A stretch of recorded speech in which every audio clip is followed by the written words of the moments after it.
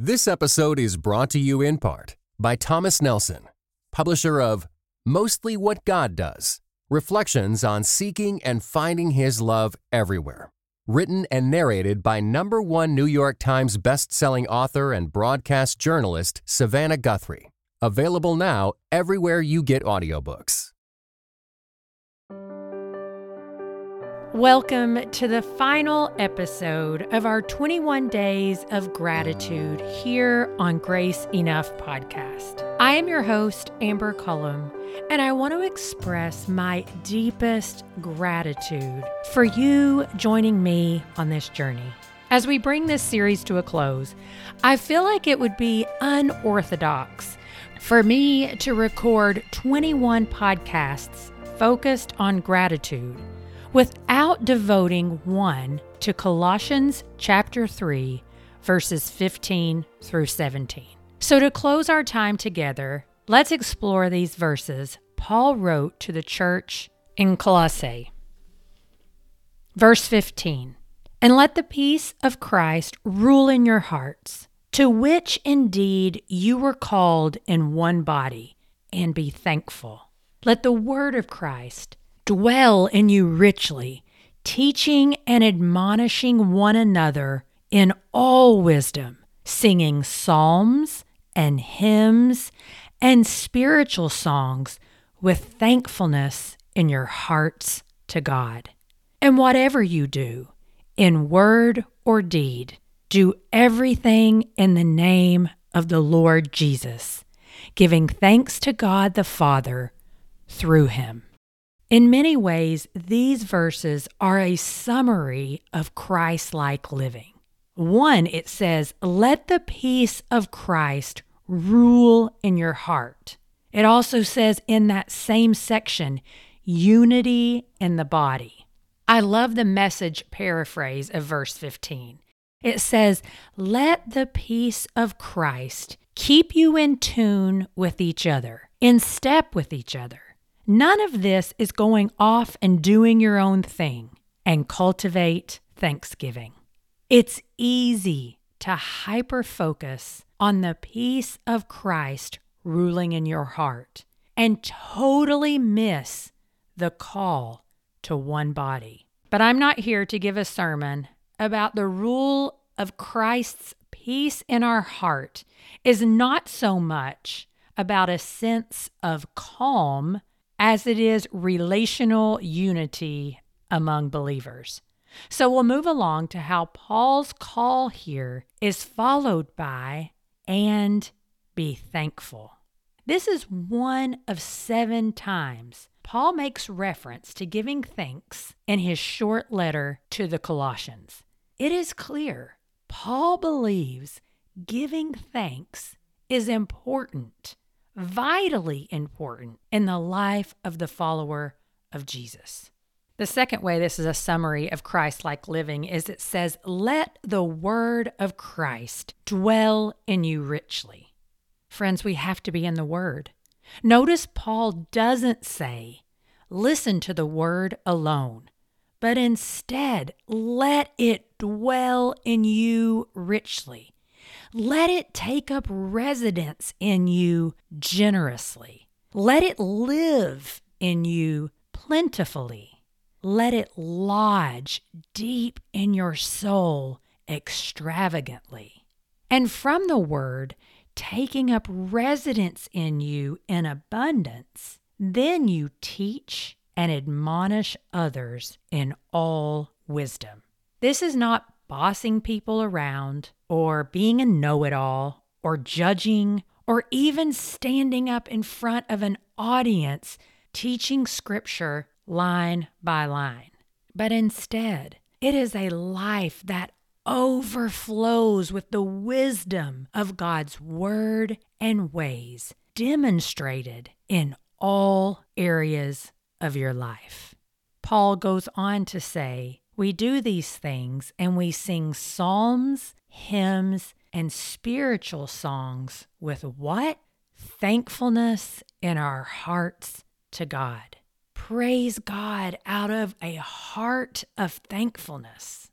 The next thing he says in verse 17, Whatever you do in word or deed, do everything in the name of the Lord Jesus, giving thanks to God the Father through Him.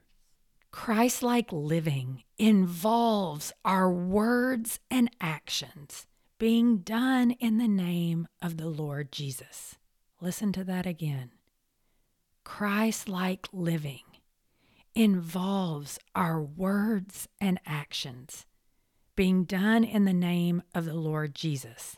We are representatives of Jesus here on earth, and we get tired and we make mistakes and we allow fear to rule in our hearts instead of the peace of Christ. And so what do we do when that happens? We confess. We ask for forgiveness, not just of God, but of those we potentially hurt. And then we go back to the Lord and we ask Him to help our words and actions to be done in a way that represents Him well. And then as we do that, we give thanks to God, our Father, through Jesus Christ.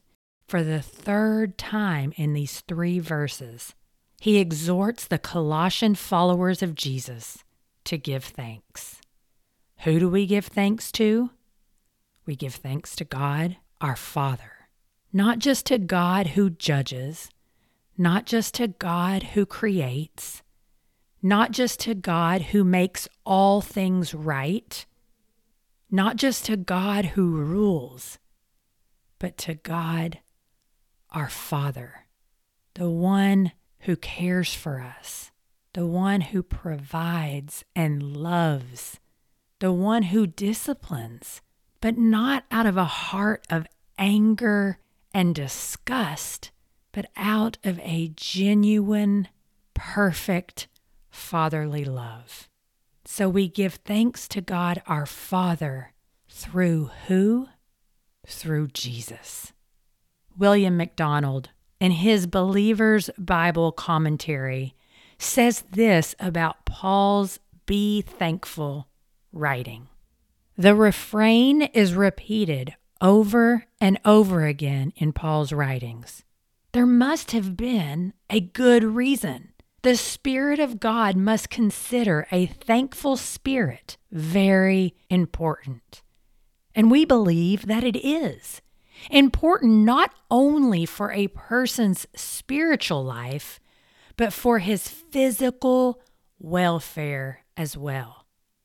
Doctors have found out what the scriptures have taught through the years, that a cheerful, thankful attitude of mind is beneficial for the body, and that worry, depression, and a complaining spirit are definitely harmful to one's health. Usually we think of thankfulness as something that is determined by our immediate circumstances. But Paul here shows that it is a grace to be cultivated.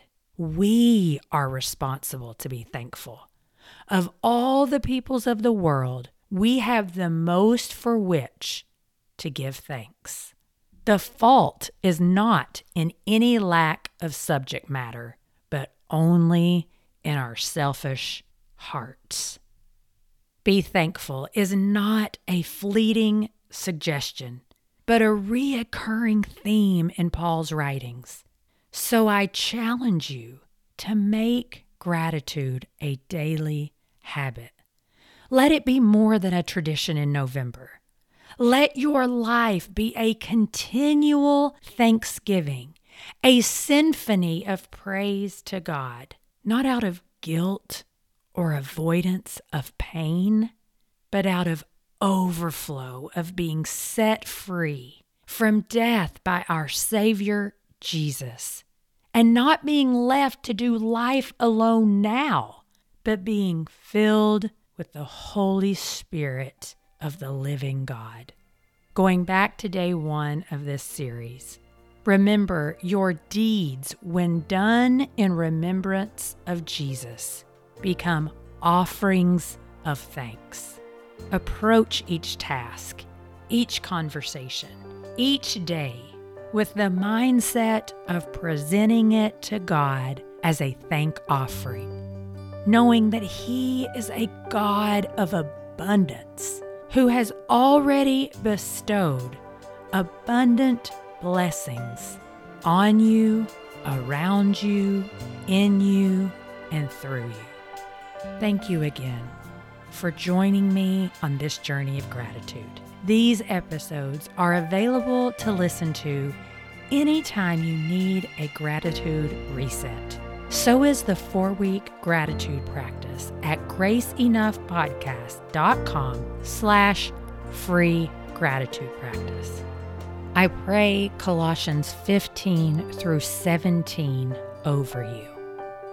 Lord Jesus, may your peace rule in our hearts. Not individual peace, but peace with our brothers and sisters in Christ. You have called us to unity in your body. And so, Lord, fill us up with deep, abiding peace, with whom we share the resurrection life of Jesus. God, and help us to be thankful.